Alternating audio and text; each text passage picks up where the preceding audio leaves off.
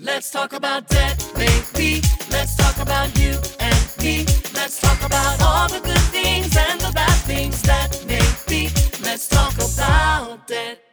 This is going to be such a great conversation because even though it's controversial in nature, which I always love a good controversy, Right. I think it's going to help educate people because I know for myself, I've talked to a lot of people this week Yeah. who are like, what is it that you guys do in comparison to what Dave Ramsey is offering? Right. And I know that we touched on it briefly. Tiffany and I did a while back. We talked on a few of his touching talk points. Mm-hmm. But I thought it would be really amazing if you and I could share perspective on the 5 things that differentiate us from Dave Ramsey and his program. You mean philosophically or, from a execution standpoint? Yeah, or both? Both. Yeah. I mean, I think it can come from both directions, the way he approaches individuals, talks to them, and even what he gives out as solutions in specific areas. Right. Let's speak to that. Yeah.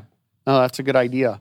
So let's start with the first thing. Yeah. I think the first huge point of differentiation between Dave Ramsey and Amber and Ryan is that we tend to approach things, I know you call it the big red comfy couch, but with more compassion rather than shame and guilt. What do you think? Well, it's funny you say that because Connor, our son, Connor, brought me a Dave Ramsey clip the other day. And basically, you had a guy on the line. Yeah. And the guy had over $100,000 in debt. And he was... The young man was telling Dave, and Dave had his headset on, and I don't know if it was his podcast or what, but the guy was telling him his situation. The young man was telling Dave his situation, and part of his situation was he had $100,000 in debt, and Dave interrupted him and said, "What were you thinking?" And that's awful. The young man was like, "Well, I wasn't. That's why I'm here." And Dave was just shaking his head back and forth. And I was thinking to myself, that's not the kind of encouragement I want over my life. Yeah. It was a shame on you moment. And I could see the life drained out of this young guy. It just drained out of him. He was embarrassed and belittled. And I was thinking to myself, like, that's exactly who I don't want to be as we're talking to people about their debt and financial challenges. Well, and you know what else? When you were sharing that with me, I was just thinking, if I were someone listening to that on the other side, suffering with debt, I'd keep my mouth shut. Right. It makes me want to keep that secret even longer because if that's how he is approaching and treating and shaming people, why am I going to tell anyone in fear that I'm going to get the same response? Right. And I think that's one of the big points of differentiation. What I saw there was, you're in a financial mess, you're so stupid. Well, that young man didn't need Dave to tell them that because he already thinks that about himself. He already thinks the worst about himself. And he doesn't need that reinforced. Right. And what we found, and I know I can speak for you here over years and years of doing this, is that bad things happen in life. Yeah. Bad things happen that kind of can send us in a downward spiral, whether it's a financial or relational, whatever. Yep. But things happen to people. And, that's where the whole concept of hardship comes from. Right. What is your working definition of hardship? What would you say your working definition of hardship is? I try to cut words in half. So like hardship. So I just think hard is obviously... it's something that's not easy to do. And then ship, I kind of just see as like, it just kind of sets sail and just gets worse and worse and worse. I love where your mind goes with vocabulary. Well, it just makes it easy. Yeah. I'm not the one that's the smart student. You were. So you can tell me the real definition of hardship. But for me, that's how I see it. So, one of the things that our concept of helping someone is understanding what's going on in their lives, right? And a lot of times our experience has taught us that people are in a situation of hardship. And so today I was like, what does hardship mean and where is it derived from? And hard, solid and firm, not soft, difficult to endure, carried on with great exertion, severe, rigorous, harsh, cruel. That's hard. Mm-hmm. And then ship is the quality or condition of a state or a condition of being. So you put the two together and you've got, it is a difficult to endure state of being. Wow. Or a severe state of being, or a rigorous state of being, or a harsh condition. And that's what we found over the years Mm-hmm. is people generally experienced some rigorous state of being, some difficult to endure status or condition that got them to this place. Yep. It wasn't always just, I'm going to go buy whatever I want and consequences, whatever. That's probably less of a reality than something happened. I agree. I And- mean, look at our own story. Yeah. You And- know, we were both very successful mortgage brokers when it fell off the table in 2008. So it's not like we were living outside of our means or doing anything other than what we knew best to do and making great money doing it. Mhm. And then the banks turned off in one single day. Yeah. And it's not like we could just sell off our houses and cars and send the nanny home. Right. That was not happening. So I think to your point, from Dave's perspective, the way he approaches everyone, like you're an idiot, is what he might as well say, Mhm. is completely false in nature, because I think what it takes is what we try to bring to the table, which is compassion. Yeah. I don't even consider myself a very compassionate person too either. So to say I that, mean, No. I've seen when it comes to people's hardships in their life, yeah, I actually see a lot of compassion. I've seen you. That's like your soft spot. That's why this is your calling to help people, is when you see people struggling, I do see compassion, and I see you bring that to the table every time. but someone could trip in the parking lot and I'd crack up laughing. Then there's the whole other side of the Right. story That's where what I'm there's saying. zero compassion. So it's interesting to me, though, that Dave Ramsey chooses to take a very hard approach, whereas I really feel for people struggling with credit card debt and having or dealing with a hardship, Mhm. because just like you defined it, they didn't ask for it. They didn't do anything frivolous. Yeah. They're just a product, right? They're just Yeah. exactly where they are in life and trying to do what's best.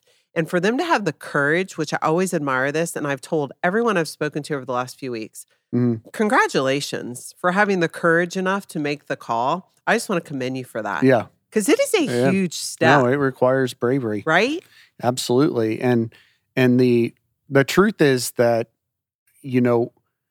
not every person fits into one solution. Well, that's our number 2. Yeah. So the first one being, we approach everyone with compassion rather than guilt and shame. Yeah. Number 2 for Mhm. us, and the way we approach anyone's debt, is not everyone gets the same solution. Right. It's not necessarily stuffing an envelope. It's not one size fits paying all. off your home and starting Yeah. with your lowest creditor. That doesn't We work for actually everyone. don't even think like that. We listen to everything about their situation, their Mhm. lifestyle, what they're looking to accomplish, how Mhm. quickly they want to accomplish it. Are they Mhm. employed? Are they not? Are they both working? Like, there are so many factors. Mhm. And then, actually, as I'm saying this, I'm thinking of Jackie, because it's no different than curating a box Mhm. of great clothes for someone's specific lifestyle. We really curate a solution for the person based on all the factors. Right.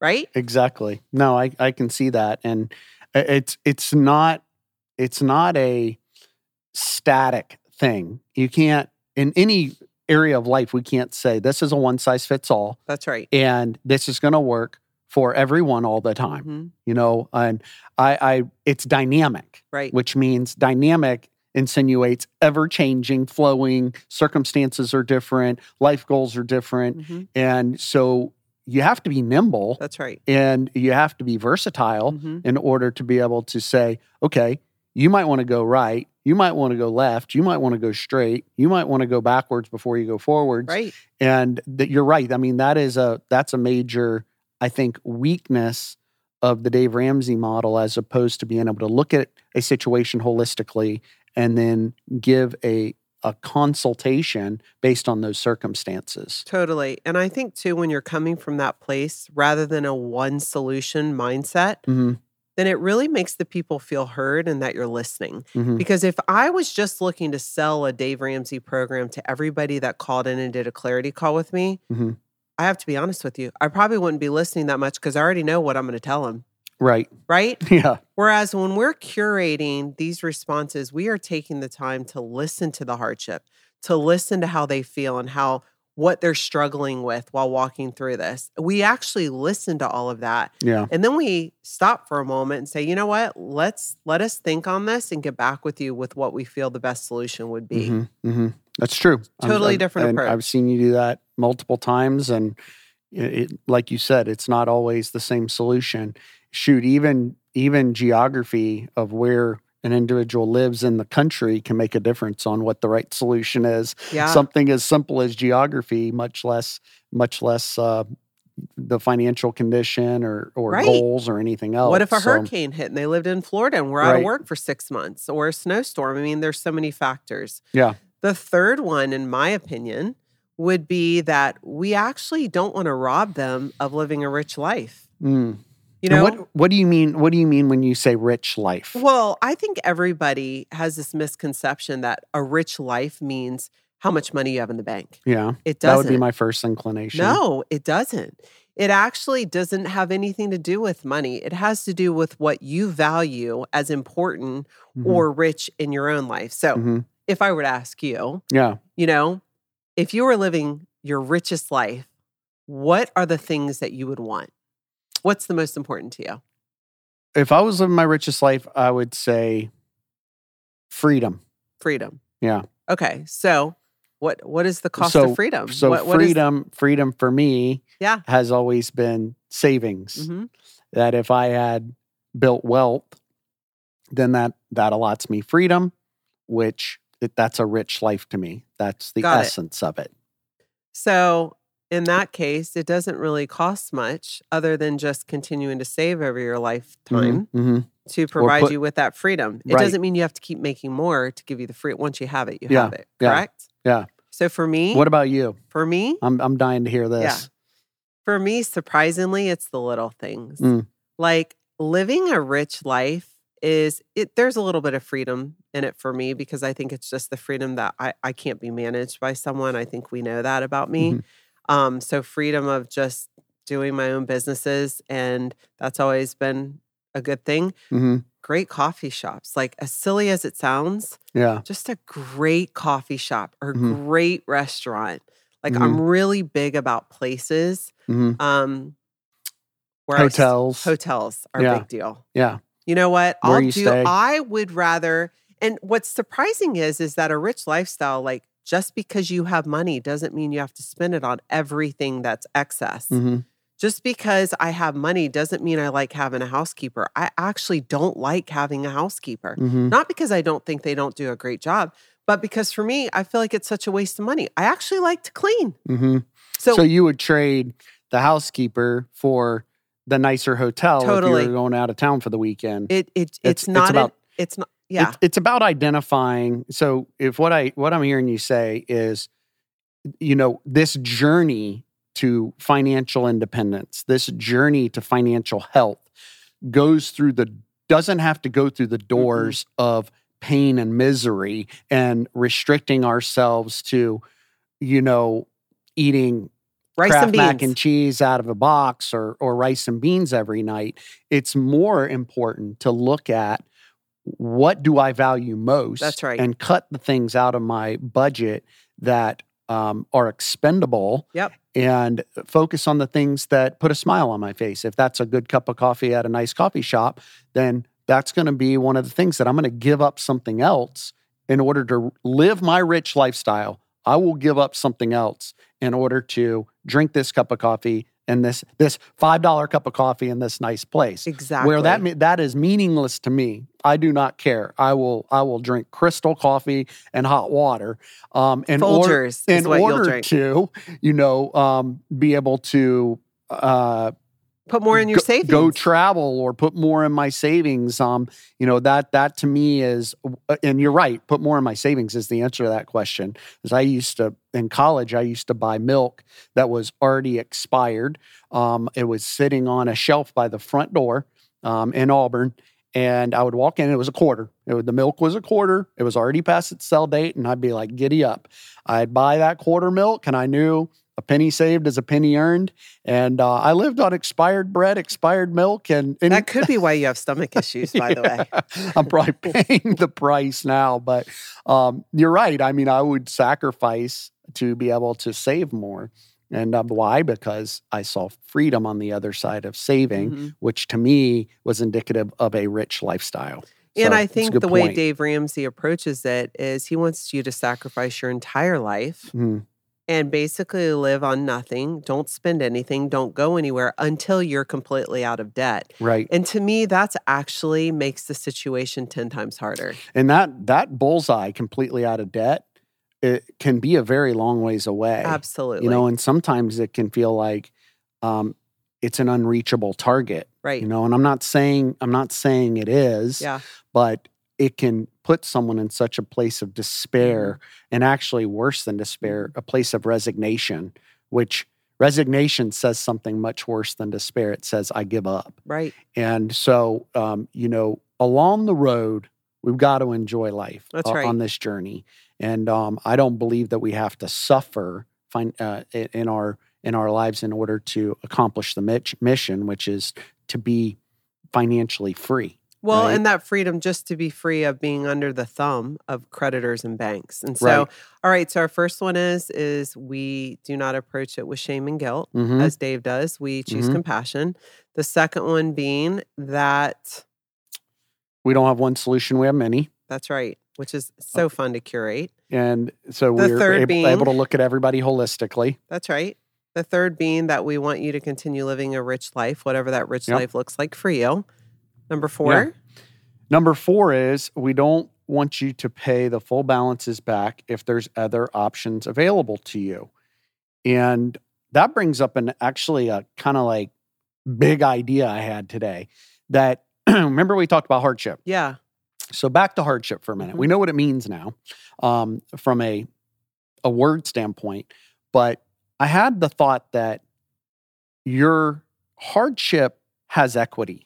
That's and good. What I mean by that is you didn't go through that for nothing. Right. You've got the bumps and bruises, you've got the story to tell, and there's equity in that hardship. And especially as it relates to our creditors. And we can leverage, a lot of times we can leverage the hardship story, what someone walked through. Maybe it was a death of a spouse. Maybe it was a medical shock. Loss of a job. Layoffs. How about huge events that happen like 9/11 or like the pandemic, that those caused a lot of hardships. And how about runaway inflation? That's hardships, and we can leverage those situations, and there's built-in equity. And what I mean by that is we can actually, we can get the creditors a lot of times to settle for less based on our understanding of how to leverage those hardships. And that's a really great point, because I think some people who I know I've spoken to, they'll say, well, I feel bad. I'm not paying what I owe. And I say, wait, but you never agreed to 25% interest and over limit and late fees. That's all the banks, that's how they stay in business. So while you did use it for that steak dinner, I don't want you to have to pay for that steak dinner for 10 years. Right. Because that's what they're doing if they stay in the rat race. That's true. So that's really good how you can use your hardship. You can use it as equity. Yeah, and I think that's what people really need to understand when we come from a place of no judgment. And this is not about guilt and shame. This is about being transparent with the backstory. Right. Right. Being honest and vulnerable. Being honest and vulnerable, especially as it relates to the hardship. Yes. And I would venture to say that the majority of people we've heard had some impetus. Something happened that created a downward spiral in their financial management. Mhm. So not only do we need to get to that for heart healing, we need to get to that for heart healing, but we also need to get to that because it is leverage when we're dealing with creditors. Yeah. So that's a great. big point. And then the fifth one being that we, unlike Dave Ramsey, we actually do believe in credit cards. We believe that there are great credit cards out there that you can apply for, that you can use, that offer benefits and perks associated with the use of them. And I know personally for me, I love American Express. I love the Sapphire card from JP Morgan. I really believe, based on everything that I've read and studied about those cards, that the perks associated with using them are top notch. I mean, I know we get a $300 travel credit every time we use our Sapphire card. American Express, we are in such good standings with them. We actually have a black card at this point, which is by invite only. I know American Express, you have to pay your balance off in full. So I think that's a great place for people to start after going through and eliminating their debt. Just having an American Express card. Show yourself that you're capable of being responsible with it and pay off the full balance when the statement comes. Yeah. I think that's a good rule for any credit card. Right. I think that if the credit card, the intent of the credit card should be, one, to build your credit worthiness. I mean, for me, it's the only reason I really want a credit card is to build my credit worthiness so that I can borrow money for things that actually build wealth, like real estate. Right. So it's to build your credit worthiness. Right. And secondarily, it's a means to be able to earn rewards. So it's a little bit of a game. It's like, I'm going to use this. I'm going to build up points. I'm going to get money back, or I'm going to get rewards. And also it's going to help build my credit. Right. So what credit cards can never be is a supplement to someone's income. That is not the intent. Right. Credit cards should not be, I want this, I can't afford this, so I'm going to supplement my income with this revolving line of credit. That is a way to get in deep trouble quick because of the interest rates. And the banks, this is a loaded game, y'all. This is a loaded game. The banks know what happens when they extend $30,000 to someone and give them an introductory rate and let them pay a fraction of what the balance is. I mean, the minimum payments are a fraction. I'm only shocked 1%. when I see only 1% goes I'm to shocked principal. when I see what the minimum payment allowance is monthly. And people are like, well, shoot, if I can only pay minimum, I'm only going to pay minimum. That's right. And that is that's a little bit of psychological warfare between the lender and the borrower. Right. And so you got to break through that. You've got to break through that and say, yeah, I am permitted to make that minimum payment, but I'm paying the whole thing off. That's right. And to me, that's a healthy relationship with credit. Right. And then to your point, there's certain credit cards that actually give back and then you're actually ahead of the game. So Right. I've leveraged this card to just stand in the gap between me and my next paycheck. That's right. And then I pay the whole thing off. So I had zero interest accumulate, zero. Right. And I also got rewards and I banked either a hotel stay or airfare, Amazon points with Amazon. So I'm like, okay, that month I was in the green and I was in the green in this relationship. You won. You won. Right. And then you go and you make a minimum payment. Now interest is accruing. I'm going backwards in this relationship. Yeah. And I lost. Yeah. I lost that hand that month with the creditor. Right. But I think the underlying thing that you have to be able to do this is discipline. And I think when you come out of getting out of debt, you've got to start a new pattern of showing that you're disciplined enough to be responsible. So don't ever open credit cards, by the way, when you go into department stores and they offer you 10% off if you open today. They're getting paid per card they open. I used to be that person. I was actually the top one. Bird Irons, I opened more credit cards than anyone else in the entire company. Yeah. Little did I know that one day I'd be on the flip side of this. I mean, I may contest that because I was in Best Buy and I had to go and make a big purchase. Yeah.